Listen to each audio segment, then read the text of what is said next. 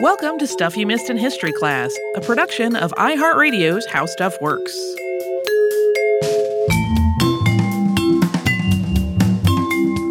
Hello and welcome to the podcast. I'm Tracy V. Wilson. And I'm Holly Fry.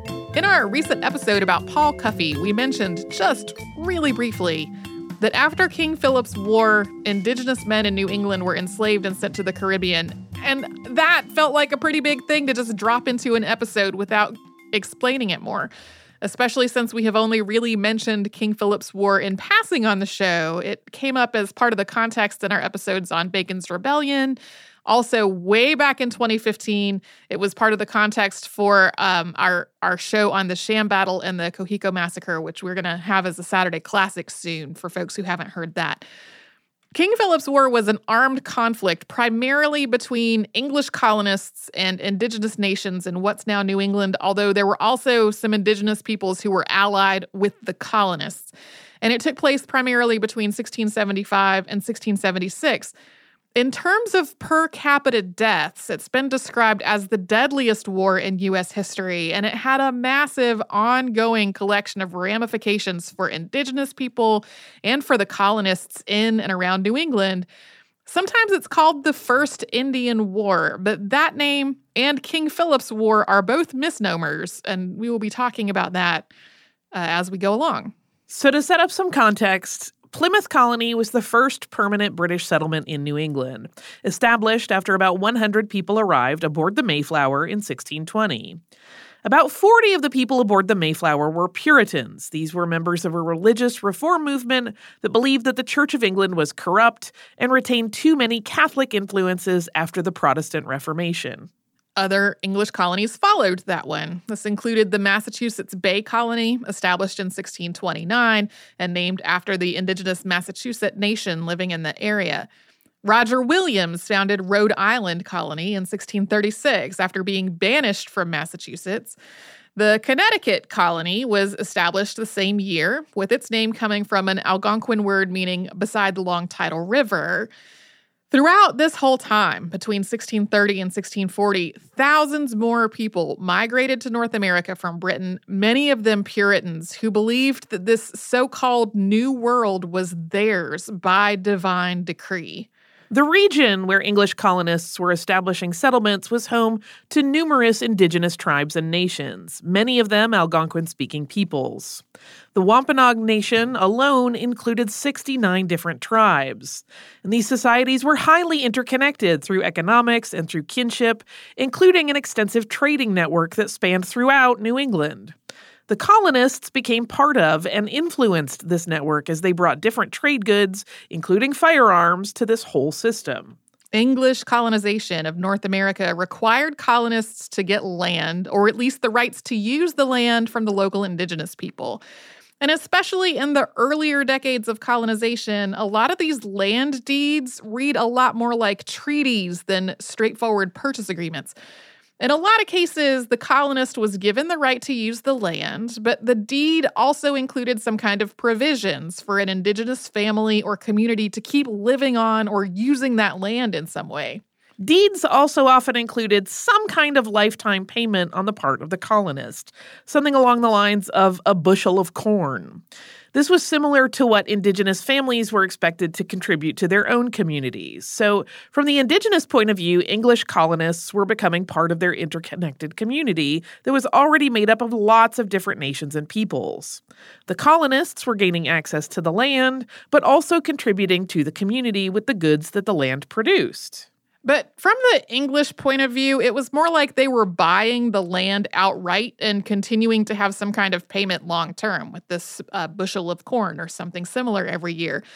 And this disparity on how each side understood this was complicated by the fact that very few people in the colonies were fluent in both English and an Algonquin language.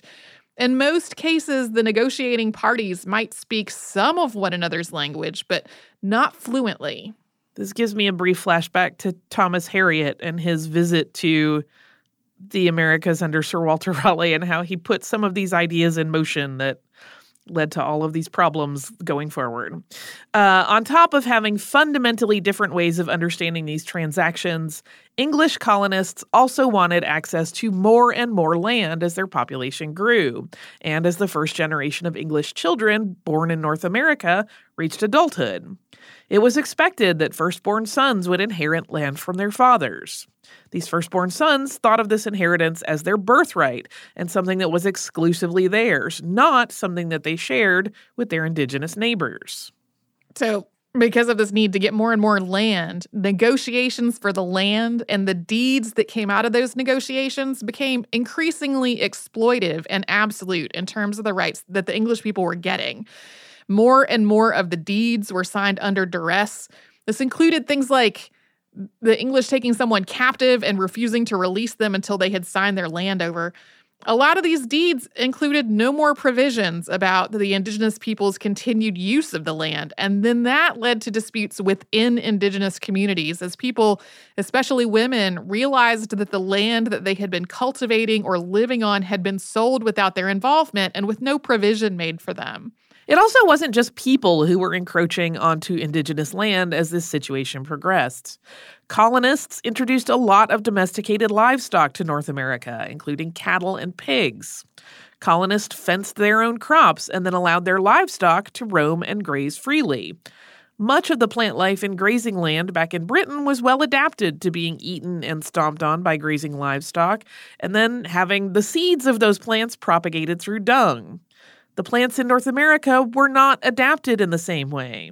As the colonists' animals encroached onto indigenous land, they tore up that land, and they were incredibly destructive to cultivated crops.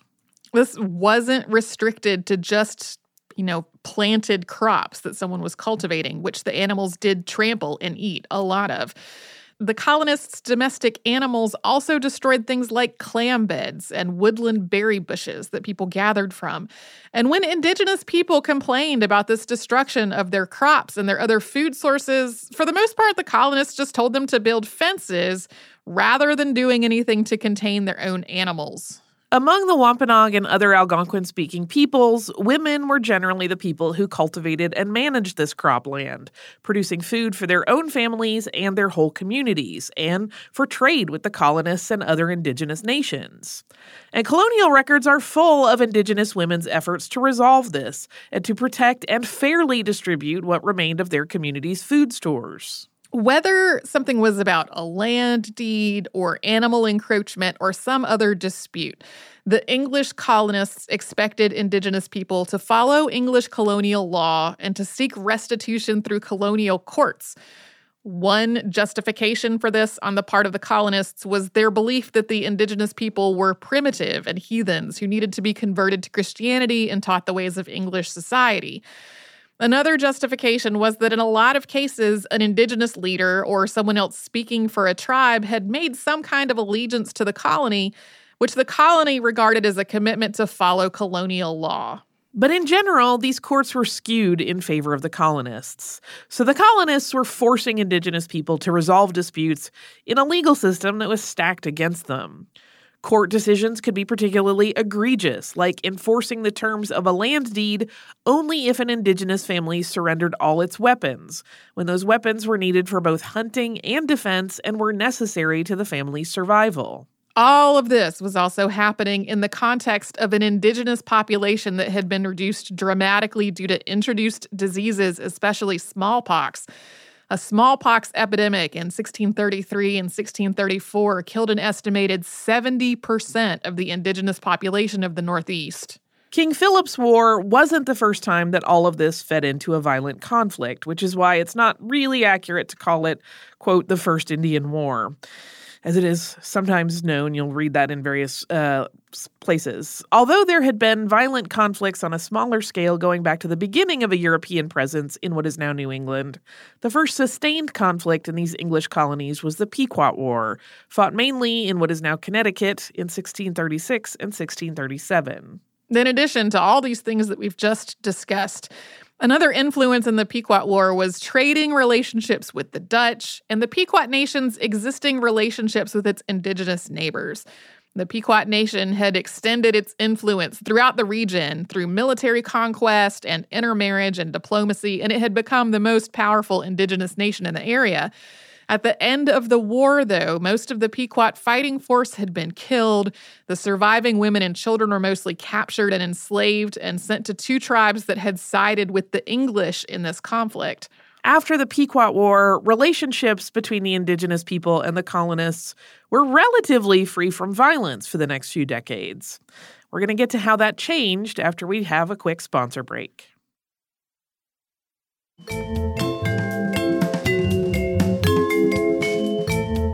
The King Philip of King Philip's War was Metacom, also known as Metacomet or Pometacom. These kinds of name changes were really common among the Wampanoag. He was the sachem or leader of the Pokanoket Wampanoag, and the name King Philip came from the English colonists. They basically gave him a name after Philip of Macedon. Metacom's father was Osamequin, also known as the Massasoit Sachem or Great Sachem. You'll often see him called Massasoit as though that was his name, but that is really a title. He was the intertribal leader of the Wampanoag Nation when the Mayflower arrived in 1620. He signed a treaty with the colonists and maintained relatively peaceful relations with them. He was present at the meal that has become commemorated as the first Thanksgiving. Yeah, that colonists basically survived with the help of Osamequin and the rest of the Wampanoag. Osamequin died in 1661, and his son Wamsutta became sachem. English colonists called Wamsutta Alexander after Alexander the Great, but he died suddenly in 1662. The English had arrested him under suspicion that he was planning some kind of uprising with the Narragansett people, something there was not actually any evidence for, and he had suddenly become very ill while he was imprisoned. A lot was suspicious about this. English authorities also maintained that Wamsutta had been ordered to appear in court over this suspicion, but that he hadn't shown up and authorities had to go bring him in. But there is absolutely no court documentation to back that up. Many of the Wampanoag, including Metacom, believed that Wamsutta had been poisoned. And then Metacom was also summoned before the court, also on suspicion of plotting against the English. In this case, what the colony interpreted as signs of an uprising was probably just a traditional spring festival. Combined with everything that we talked about before the break, this really eroded the last of the goodwill that Osamequin had maintained with the colony. Although all the people that we have just mentioned were men, women were also a critical part of the Wampanoag leadership and in diplomatic relationships with the colony. In particular, Metacom's sister-in-law, Weetamoo, was heavily involved in the events leading up to and during King Philip's War. She was a Sonk Squaw, or a squaw sachem, which was a role English colonists often described as queen. It was a role that was on equal footing with a sachem and held by a woman, but this wasn't a position that she had because of her marriage to Wamsutta. It predated that marriage, and it continued after his death in 1662. Yeah, the colonists referred to the sachems and the squaw sachems as like kings and queens. But the leadership structure was really a lot more about leading and about diplomacy than it was about being a ruler with like authoritative ordering right over people. Right. They were trying to fit it into the European model of monarchy, which it was not. Yeah. So all the factors that we talked about before the break led to the start of King Philip's War, but its immediate precursor was the death of a man known as John Sassamon. Sassamon was an indigenous man whose parents had died in an epidemic, and he was raised in a praying town. These were communities that were established by Puritans for the purpose of converting indigenous people to Christianity and encouraging them to live under English law and following English customs. So the indigenous people that were living in these praying towns were people who converted to Christianity and were adopting an English colonial lifestyle.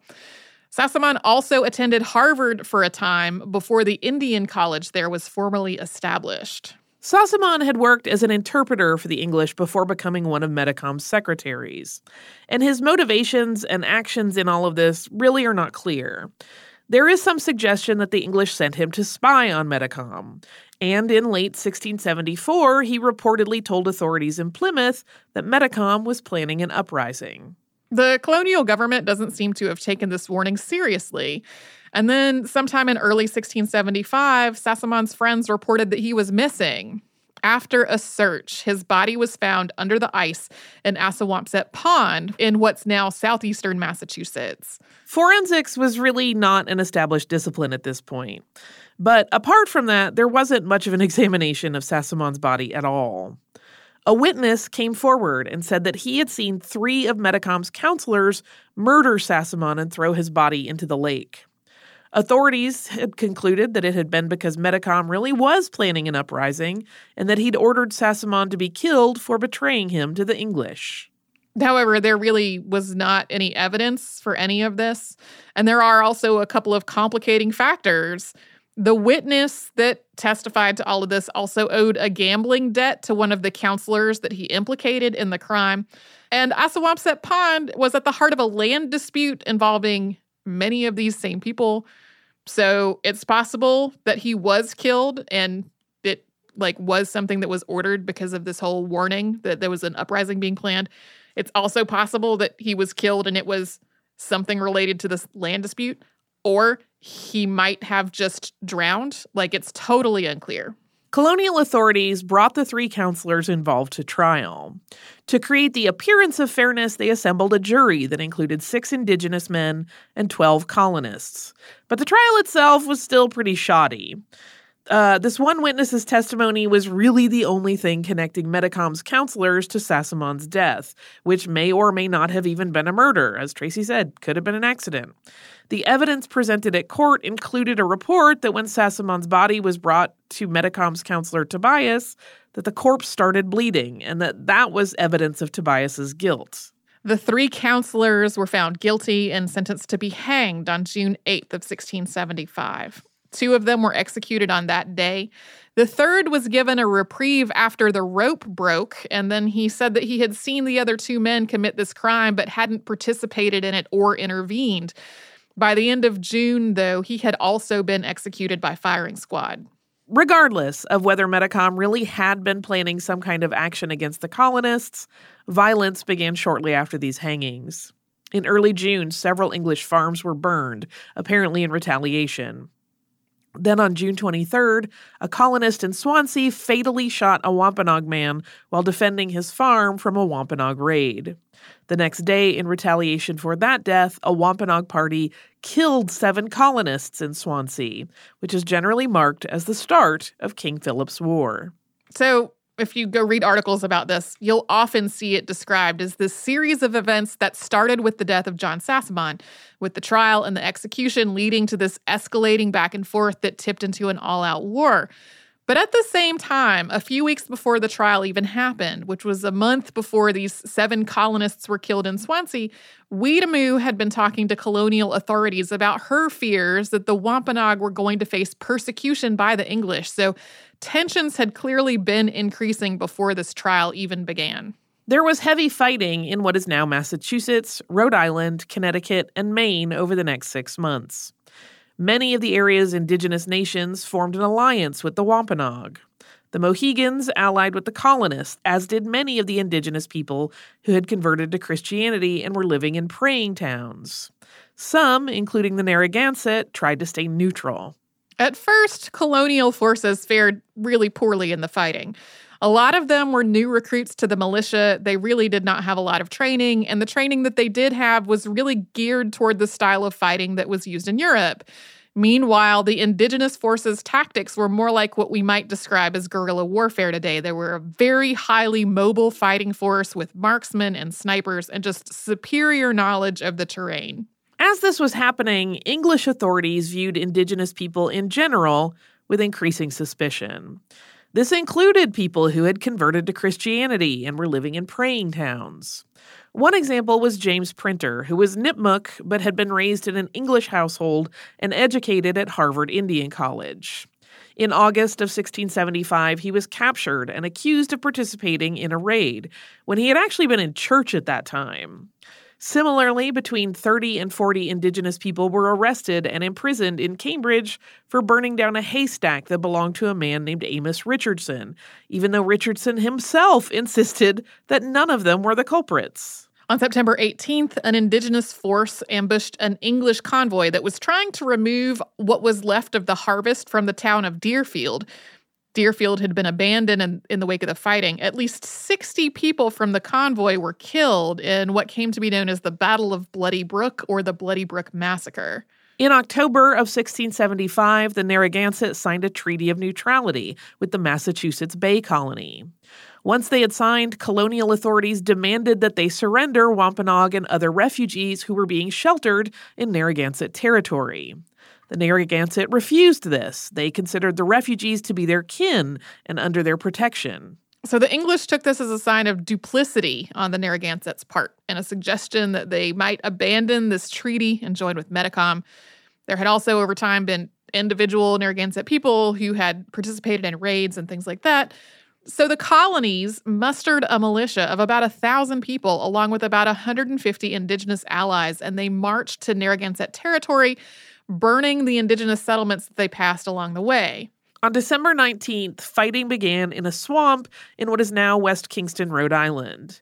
This became known as the Great Swamp Fight or the Great Swamp Massacre, with the violence stretching into December 20th. At first, the Narragansett were able to drive the English force back, but after the English regrouped and reinforcements arrived, they took the main Narragansett fort, burning it down with people, mostly elders, women, and children, still inside. At least 70 people were killed among the colonial force, with the indigenous death toll much harder to estimate. It was at least 150 people, but it may have been hundreds more. This was really a turning point in the war, so we're going to take a quick sponsor break before we move on.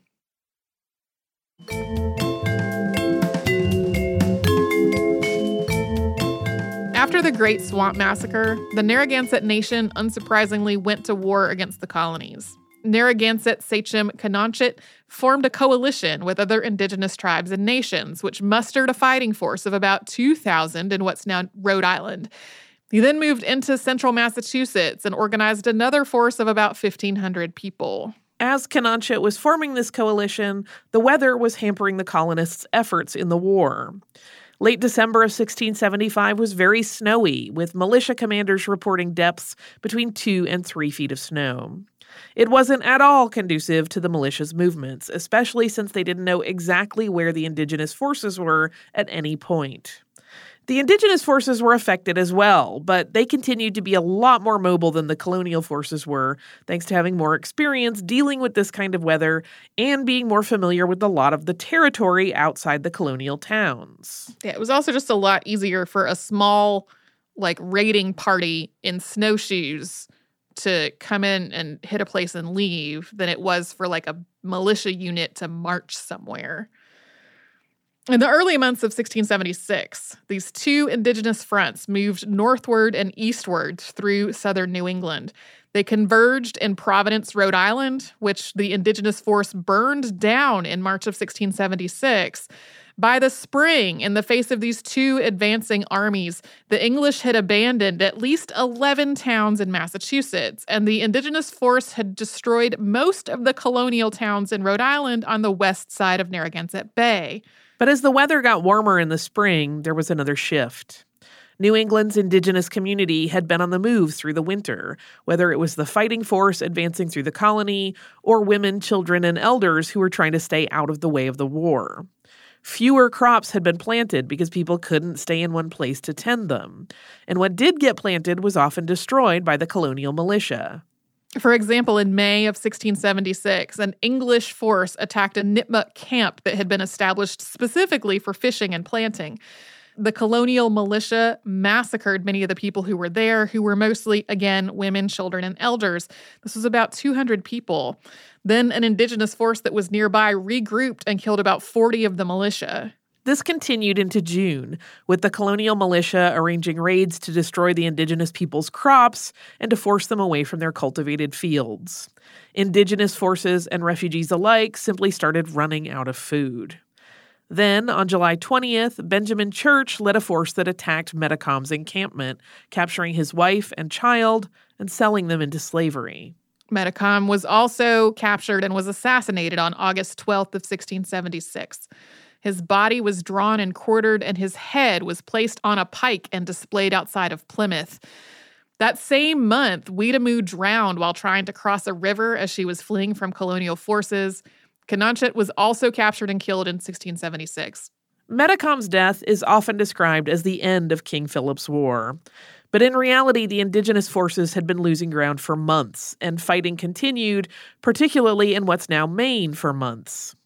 A treaty formally ended the fighting along the northern front on April 12, 1678, almost 2 years after Metacom's death.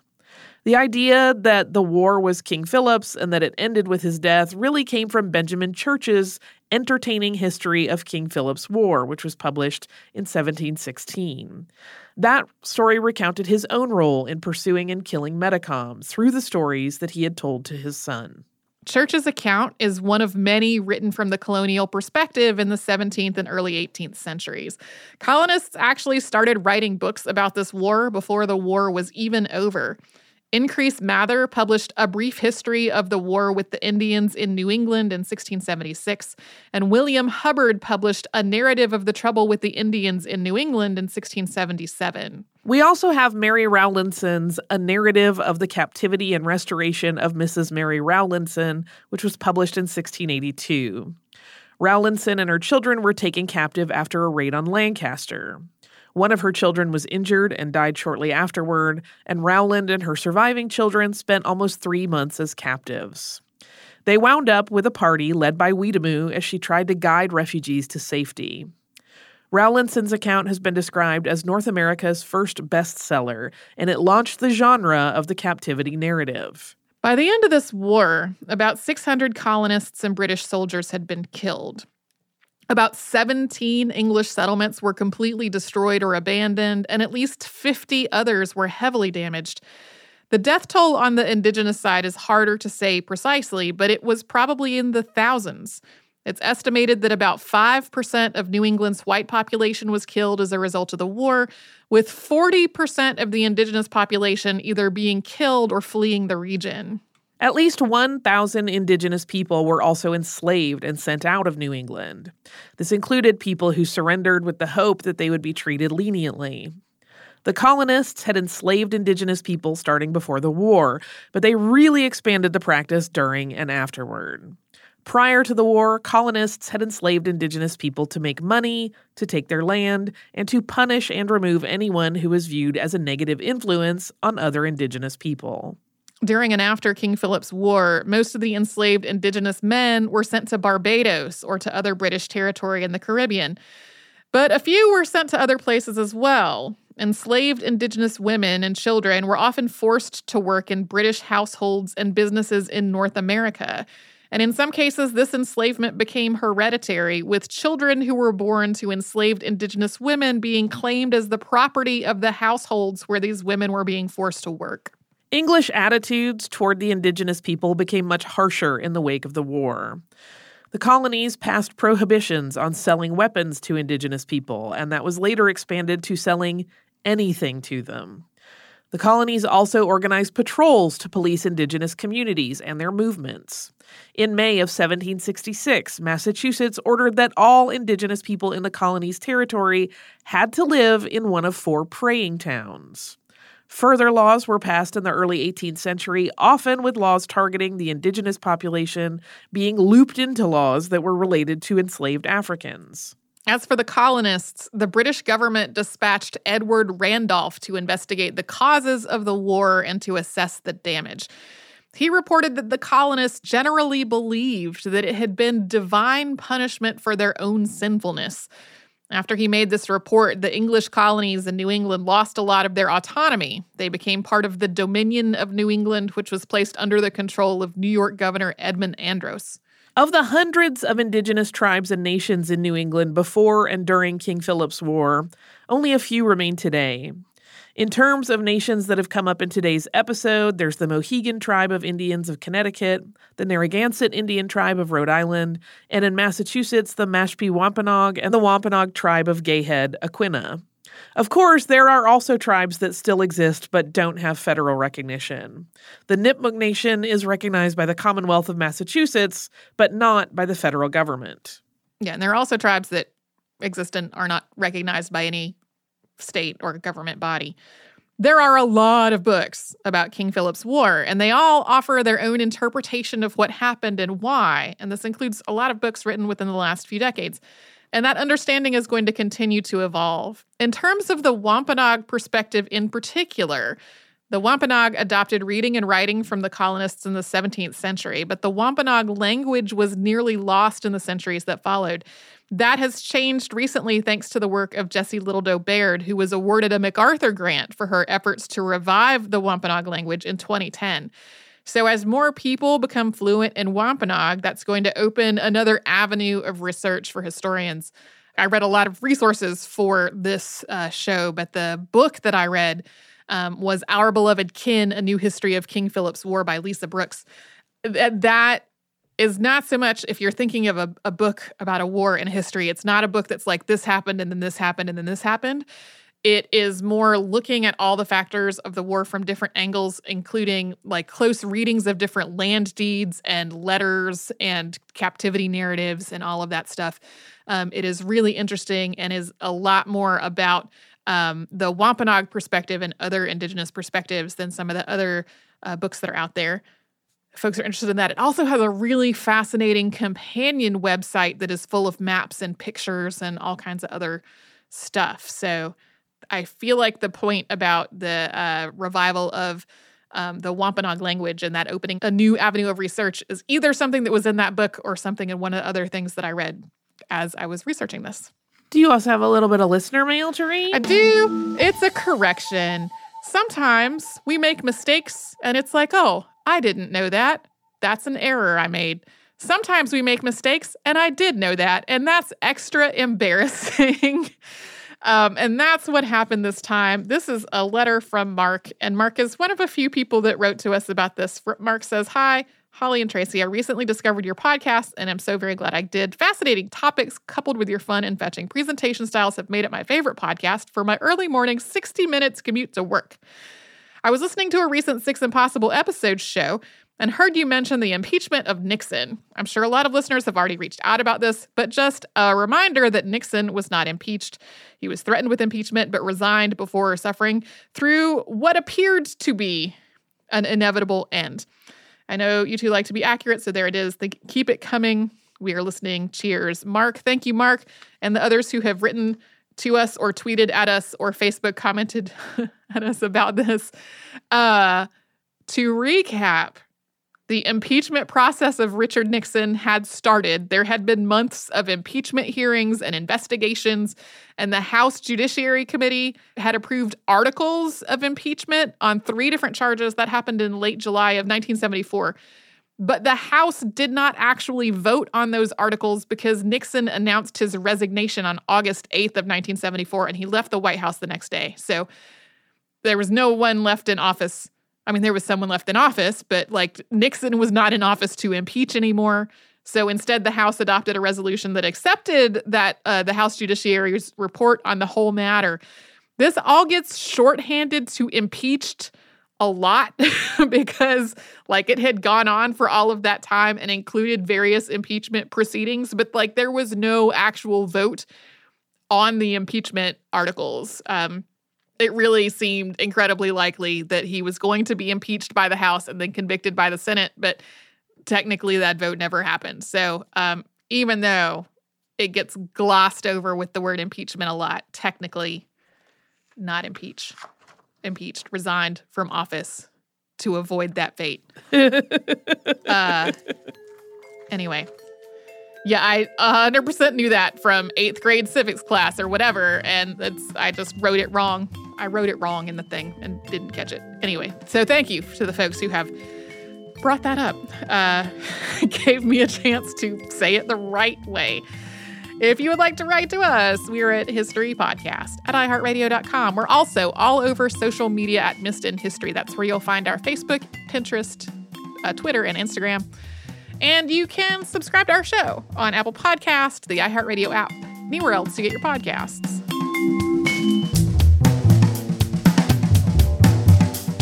Stuff You Missed in History Class is a production of iHeartRadio's How Stuff Works. For more podcasts from iHeartRadio, visit the iHeartRadio app, Apple Podcasts, or wherever you listen to your favorite shows.